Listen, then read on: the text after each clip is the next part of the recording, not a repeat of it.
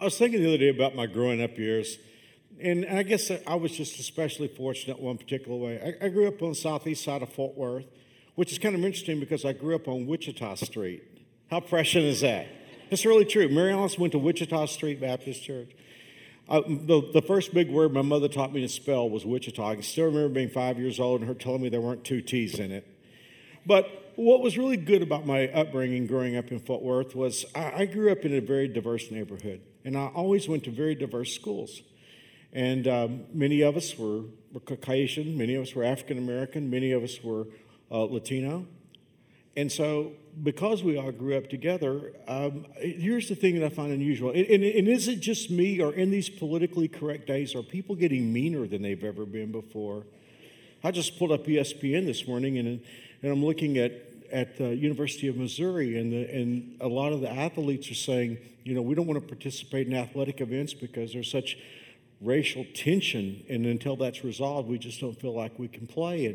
And I'm thinking, I was so fortunate because even though I grew up in a very diverse environment, I never heard, this is a strange thing, but I thought about it the other day, in elementary school, middle school, and high school, I never heard, even though we were very, very ethnically diverse, I never heard anyone hurl a racial slur at someone. And I know that happens. I just never heard that. And a lot of the bullying and stuff that I hear about today, I don't remember slurs being thrown around. I do remember one, though. The one thing I remember more than anything else, and it got said to me sometimes, and I always felt bad when I heard it. And nothing too, could I just say there was no class warfare because none of us had anything in the neighborhood where I lived. But I remember one, and that was stingy guts. I don't know, maybe they never said that on your playground of your school, but from time to time, you would get called stingy guts. And what would happen is you would have an opportunity to be generous, and for some reason, I guess I didn't feel like being generous. For instance, you could be playing a game, and a kid could come up and say, "Hey, can I play?" "Nope, can't play. We've already got enough people." Stingy guts. I'm in the lunchroom, and I've got my tray, and there's something, and I don't seem to be eating it. And the kid next to me says, "Hey, can I have that?" And I'm saying, "No, it's mine." Stingy guts. And I thought about that. That was the worst thing I ever heard anybody call when I was in school. Stingy guts. And in the message on generosity, I thought, well, let's talk about stingy guts. And I began to look at the etymology or the history of the words stingy and generous. And I looked at them in Greek since the New Testament was written in Greek. And I kind of got interested in what I found because the word generous means, and this is a literal meaning of it, it means I have plenty so I can share with you. If I'm a generous person, I'm saying I have enough. And because I have enough, I am comfortable sharing with you what I have. Stingy, on the other hand, comes from the root word, and in our English, it's the same thing. It's the word sting, and the idea is biting.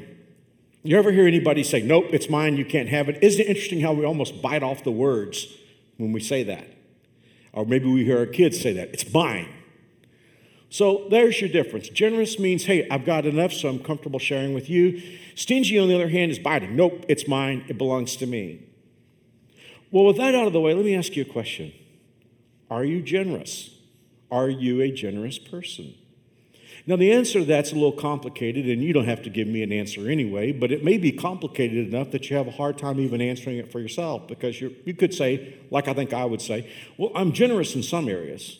Like I'm generous in sharing credit. I don't hog all the credit, but I might not be so generous in sharing my money. So looking across the board, I might have to struggle with answering the question, am I generous?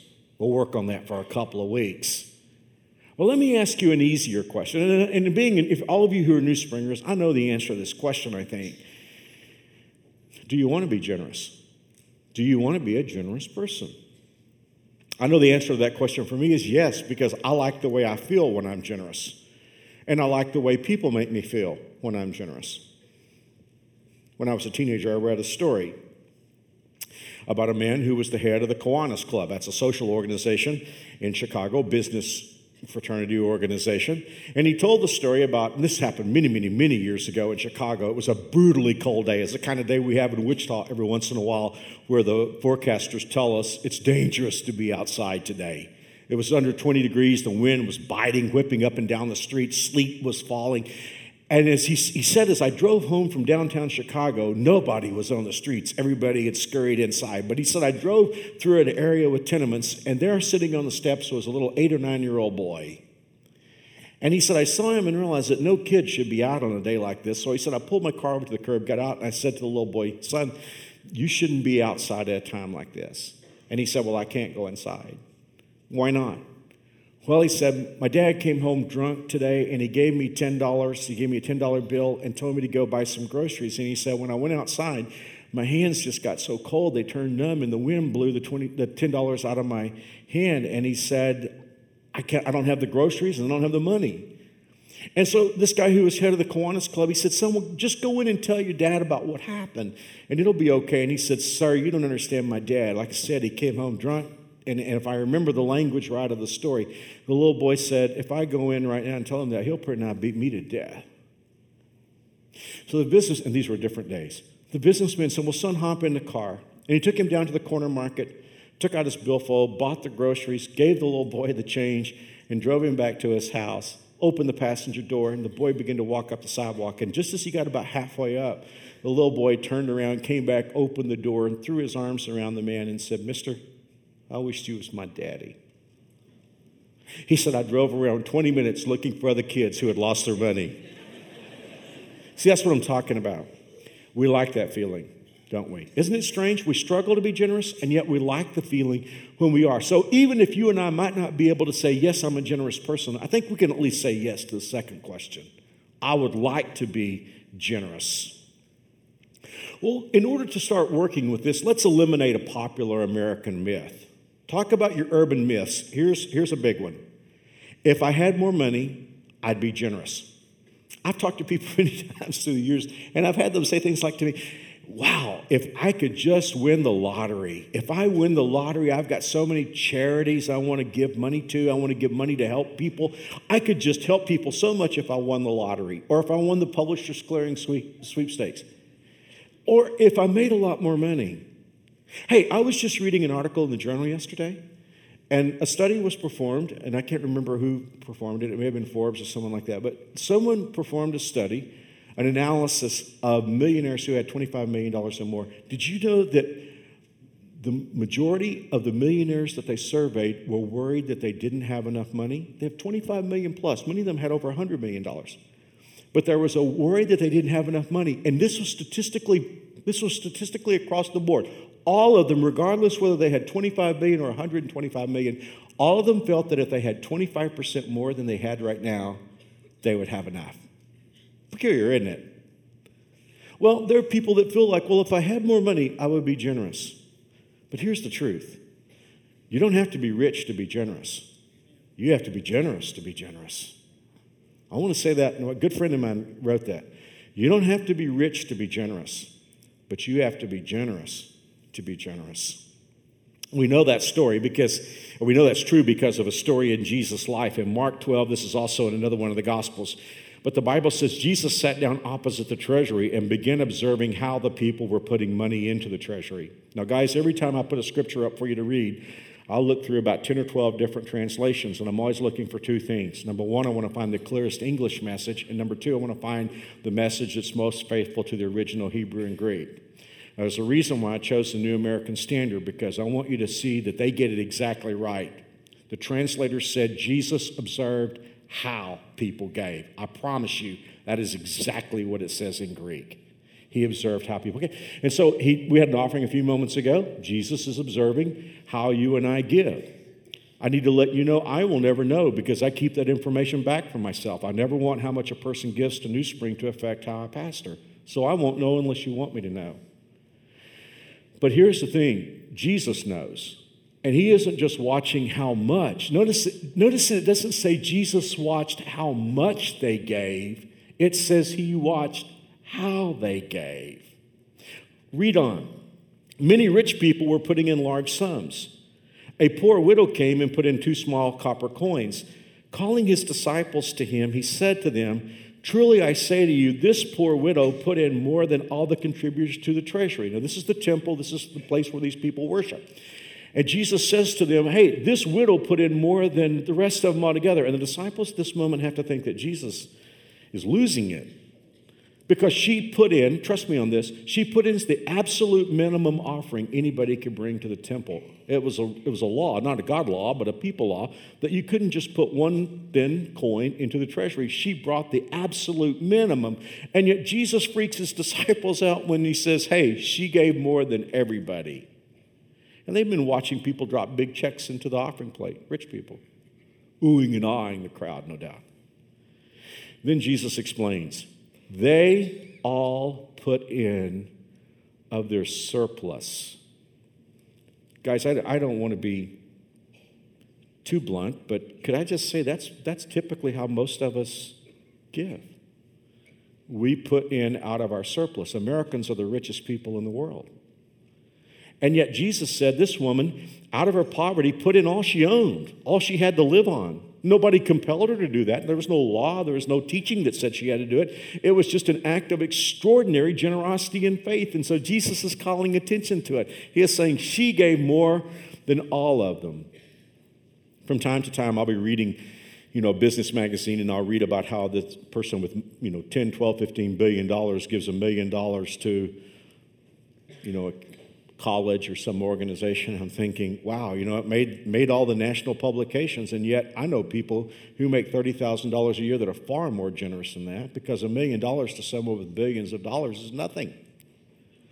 And so could we just all look at this and say, God isn't, a person could be very well-to-do. You could make 7 figures a year, 8 figures a year, and you could say, wow, I give a great amount of money. Well, it might look like a whole lot to the rest of us, but would it look like a lot to God? On the other hand, you could say, Mark, I don't have very much, and my gift doesn't look very big, but it may look huge to God, because God is looking for, are we generous? Not the dollar amount, but are we generous? See, you don't have to be rich to be generous. You have to be generous to be generous. In fact, here's the interesting thing. Paul's studies reveal that the richer people get, the less they give. This is the weirdest thing of all, because we all feel if I have more money, I would give more, and yet it's a proven fact, it's a proven premise over and over and over again. The richer we get, the stingier we get. I was reading a study by it was a UCLA researcher, Patricia Greenfield. She was doing a study for NPR. And she came up with something I thought was really interesting. She said our vocabulary changes as we get richer. She said it is, in America, true, statistically true, that the richer people are, they use the word get more and the word give less. Isn't it interesting? The richer we get actually changes our vocabulary. It doesn't make sense, but it's true.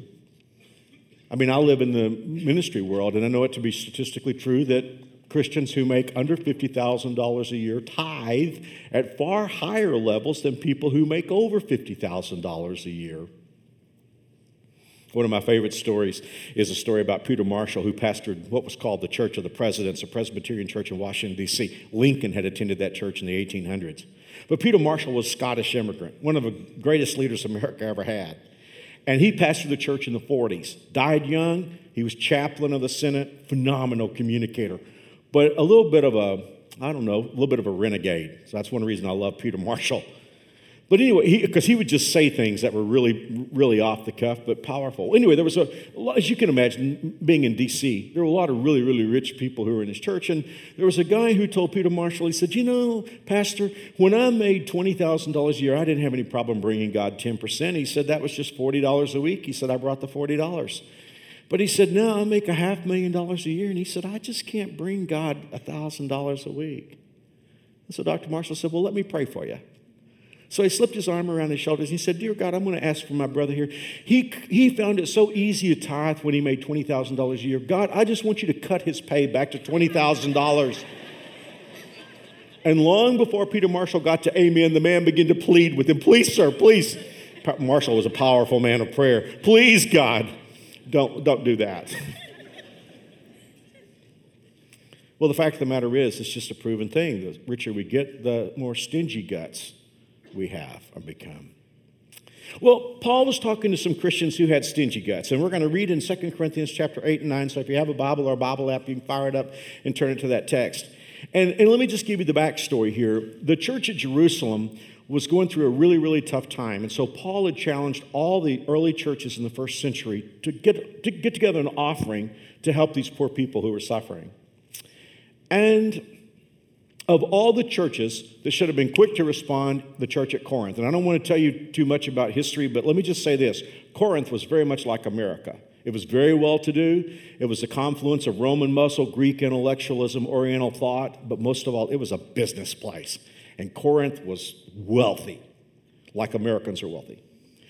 Now, Paul is going to write the Corinthian church, and he is going to tell them about the churches of Macedonia. Now, that might not sound like a whole lot on the surface, but the Macedonian churches were dirt poor, and on top of that, they were going through persecution. So, just so that we'll have a context for this, the Corinthian church is like America, and the Macedonian church would be like the churches in Africa and China, who are very poor and going through really tough times. And by the way, you know what? There are some really committed believers in other places than America. I just want to make sure we all know that. I was in Houston Airport the other day.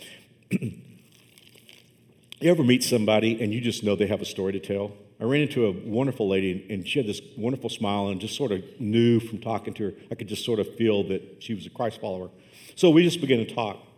And she told me the story that she had come from Nigeria.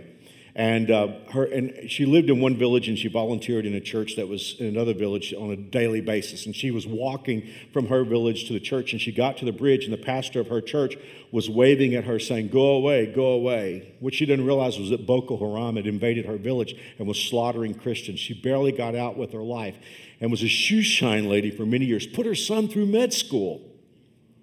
Well, there are many brothers and sisters that you and I have in persecuted places. So I just want you to understand, when Paul writes to Corinthian believers, he's writing people like us. When he's writing about people in Macedonia, he's writing like the friend I made in the Houston airport that day. He says to the Corinthian church, I want to tell you what God in his grace has done for the churches in Macedonia. Though they've been going through much trouble and hard times, they have mixed their wonderful joy with their deep poverty. And the result has been an overflow of giving to others. They not only gave what they could afford, but far more. Well, that would be curious how they did that, but we'll find that out in just a minute. And I can testify that they did it because they wanted to, and not because of nagging on my part. Oh, one more time. You don't have to be rich to be generous. You have to be generous to be generous. Well, before we start talking about the metrics of generosity, why do we struggle to talk about this? Honestly, I'm just going to be frank with you. I don't talk much about money, which is peculiar because Jesus talked more about it than he talked about any other subject. He talked about money more than he talked about heaven, hell, prayer. But I struggle to do it. Because see, here's the moment we start talking about generosity, there's tension in the air. At New Spring, we talk pretty openly about all kinds of subjects. I can talk about sex. I can talk about popular cultural issues. I can talk about all kinds of things, and we don't feel the tension that we feel when we talk about money. So psychologically, then, why do we have tension when we talk about generosity? And this is a 2-inch putt, so we'll work through it real quickly here, and then we'll all take a deep breath. I'll tell you why. I don't carry currency much, but when I opened my wallet, I found a $20 bill. Now, here's the thing. I'm like you. If I don't deal with my spirit, I love money. Well, what do I love? Do I love the paper? Do I love the coinage? Do I love what's represented when I look at my bank statement? What is it that I love? Here's the deal. I don't love the paper. I love this because it's power. See, that's it. This is power. This is the power to get what I want. Within limits. But by and large, this is the power to get what I want. So here's the thing. Money has everything to do with what you love. When you go shopping, there is a continual test of love. Like I'll go to Costco, I think, sometime today, because I have to go to Costco every day.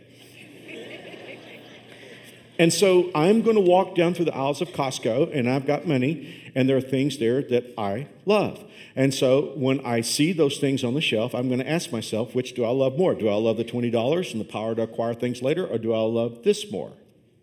I've got this constant thing going on. Do I love the money more? Do I love this? Every time you go shopping, do I love this money more? Do I like this shirt more? That's the deal. It's about money being power, and it's a test of love.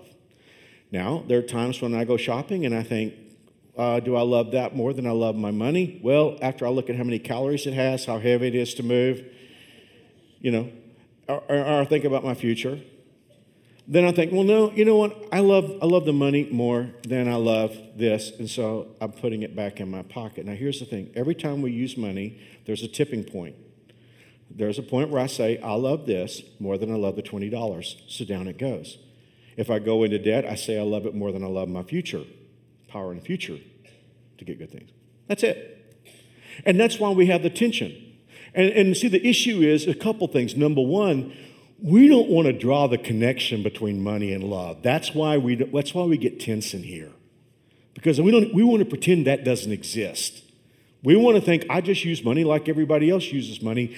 We never want to go to that place that says this is a continual running test between money and love. Because if I ever get on that slippery slope of admitting that, I got a couple of opportunities or a couple of possibilities. Number one, I'll go through the internal wrestling of thinking to myself, am I willing to reorient my life with the understanding that money is a continual test of love? Or number two, I'm going to have to admit that a lot of things I say I love, I really don't love the way I say I love them, and money is proof of it. See, that's why we have the tension. Because here's the deal. If you want to know what you really love, just look at your expenditures over the last month. I mean, if you say you love your wife, look at your expenditures. I think in most cases, most guys could say, I'm comfortable with that. If you say you love your kids, then look at your expenditures. You say, Mark, I'm real good with that one. But that's it. If you just want to know what you love, let's just blow the smoke out of there. I mean, let's get rid of all the hypocrisy and all the goofiness. The fact of the matter is, how you spend your money tells what you love. And I know, maybe this is sensitive, but many of us say we love God, we worship, we say, oh, I love God, we'll sing the songs of love God, and yet we spend more money on cable television. And that's why it's sensitive. And we'll say things like, well, all they want is my money and this and that and all that other stuff. And truth be told, like I said, I'll never know what you give. This is between you and Jesus. It's not between you and me. I'm just explaining why this is a sensitive topic. We don't want to admit that money and love go together. But they do. And the Bible says it in 2 Corinthians chapter 8, verse 8. The Bible says, talking about this offering, this is one way to prove that your love is real, that it goes beyond mere words. Well, Paul knows that the Corinthians are struggling with this, and he knows you and I are struggling with it too. So here's what I really love, New Spring. Instead of putting them on a guilt trip about being stingy guts, he begins to line out for them the opportunities associated with being generous. And I love that. And so here's what I'm going to do in the brief time that we have left with this talk. I'm going to read the scripture. There's kind of a paragraph here, and then we're going to take it apart. And we're going to look at 4 or 5 metrics that God has in regard to generosity. So here we go. Let's read, and then we'll talk. I thought it necessary, he said, to urge the brothers to visit you in advance and finish the arrangements for the generous gift you have promised, and then it will be ready as a generous gift, not one grudgingly given. So we know the target here. Paul is challenging the Corinthian church the way I'm challenging you to be generous. But now he's going to give them the God metrics of generosity. Remember this. Whoever sows sparingly will also reap sparingly, and whoever sows generously will also reap generously. Each person should give what he or she has decided in his heart to give, not reluctantly or under compulsion, for God loves a cheerful giver. And God is able to make all grace abound to you, so that in all things, at all times, having all that you need, you will abound in every good work. Now, he who supplies seed to the sower and bread for food will also supply and increase your store of seed and will enlarge the harvest of your righteousness. I love verse 11. You will be made rich, look at this prepositional phrase, in every way, so that you can be generous on every occasion. Okay, here are the generosity metrics from God. Number one, God looks at generous money as seed. You know, in our discussions about energy, we hear a lot about renewable energy. And I don't know that I know all the answers to that, but I do know this. I know that God is saying, look, you have 2 kinds of money. You have dead money, which is money that we use on ourselves, and you got living money. Anytime you have generous money, you've got something that's alive. The way God looks at it, it's a renewable resource. It's seed. So here's the thing.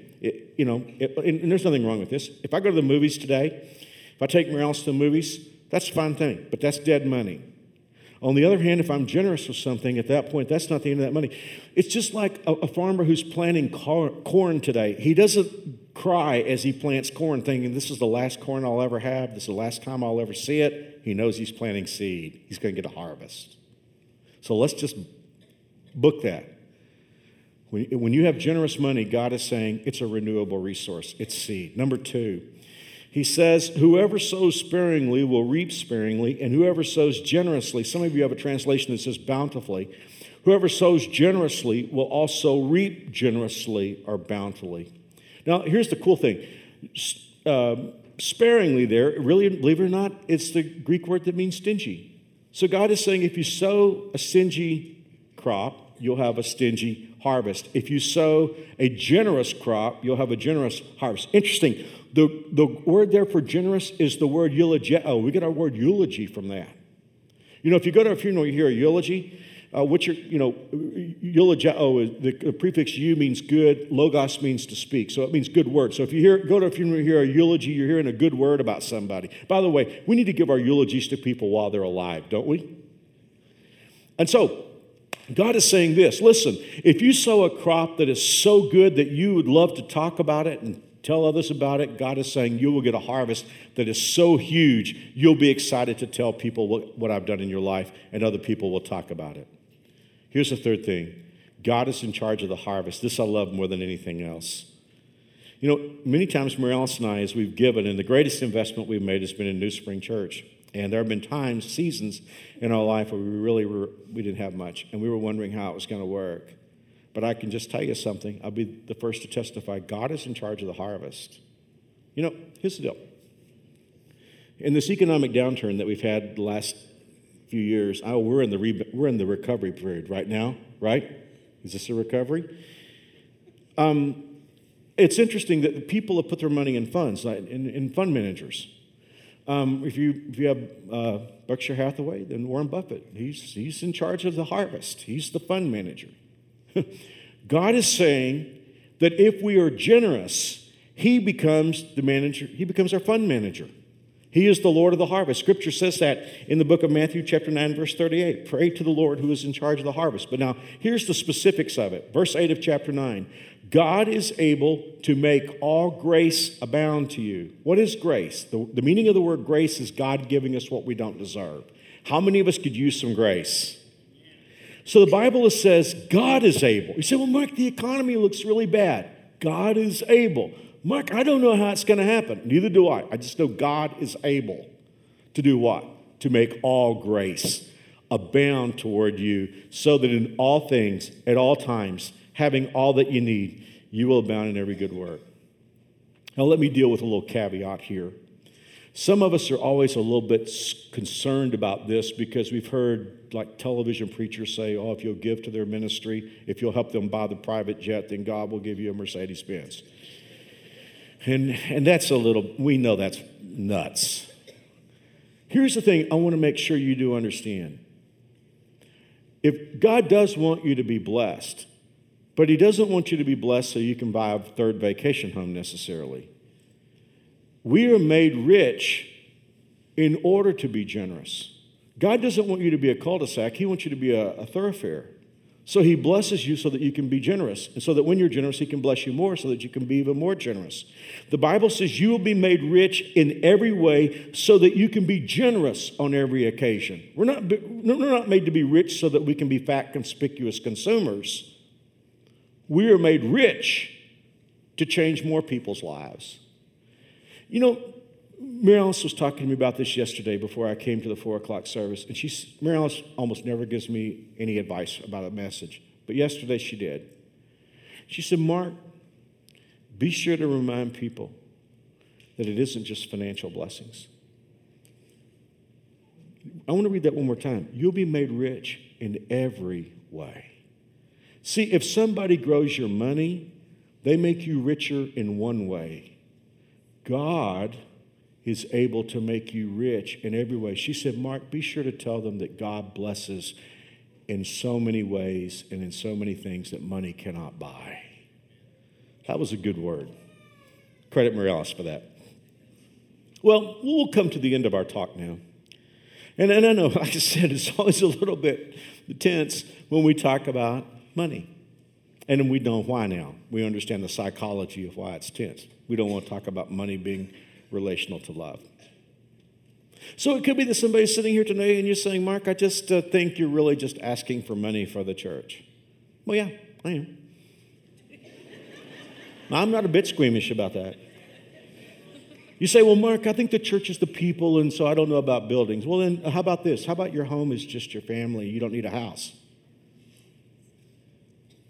The sustainability of your home is your house. So we'll set that aside. But yeah, I mean, here's the thing. I mean, I was in a meeting the other day. I'm not really part of this denomination, but the largest American denomination. And they're sent out a letter. The mission agency sent out a letter asking that they cut 300 from their missionary team and encouraging others to retire early. Because as Americans go forward here, people are giving less and less to God's word. So no, I'm not a bit squeamish about saying, yeah, I think especially, here's the deal. If I were young, I mean, I'm 59, so my time on this planet is getting shorter. But if I were young here, I would care a great deal about God's work being here for my kids. Yeah. But I'm talking about so much more than that. I'm talking about generosity. And it could be that you and I would say, well, I just don't feel the reason to be generous. Well, I rarely ever talk this bluntly, but I think you have to ask yourself a question. I think you have to ask yourself, am I a Christ follower? I mean, when you drive off the campus today, look at the cross. Because here's the thing. When God challenges me to be generous, I realize that he's only asking me to give a portion when Jesus has given everything. This story has made the rounds. You know how it is when stories make the rounds, it gets embellished. It was in Chicken Soup for the Soul, but I think it had gone through some embellishment. When I read the story, it was a news story. Seems that in Vietnam, when the Vietnam War was going on, a Vietnamese village got shelled, and children were injured. And so this American doctor was working on a little girl whose life was in danger, and then she needed a blood transfusion. Her brother, little boy, was a perfect match, and so the doctor was trying to get the little boy to understand he needed to give some of his blood so his sister could live, but the doctor couldn't speak Vietnamese, so he had a translator there, and he said, would you just tell the little boy he needs to give up some of his blood so his sister can live? So the translator tried as best she could to explain to the little boy the process and ask him if he were willing to do it. The little boy said yes, nodded yes, he'd be willing to do it. So the doctor did the stick for the IV, and the blood began to flow out of him. And the boy didn't cry when he stuck him. But strangely enough, as the transfusion went on, the boy just began to sob quietly. And the doctor was concerned about this because he said, well, he shouldn't be hurting because the only time he should have hurt was when we did the stick. So he asked the translator, he said, well, talk to the little boy and ask him why he's crying. And when the translator asked him, she began to cry. She told the doctor. She said he misunderstood. He thought when we were asking him to give up blood for his sister that we were asking him to give up all of his blood. He was just waiting to die.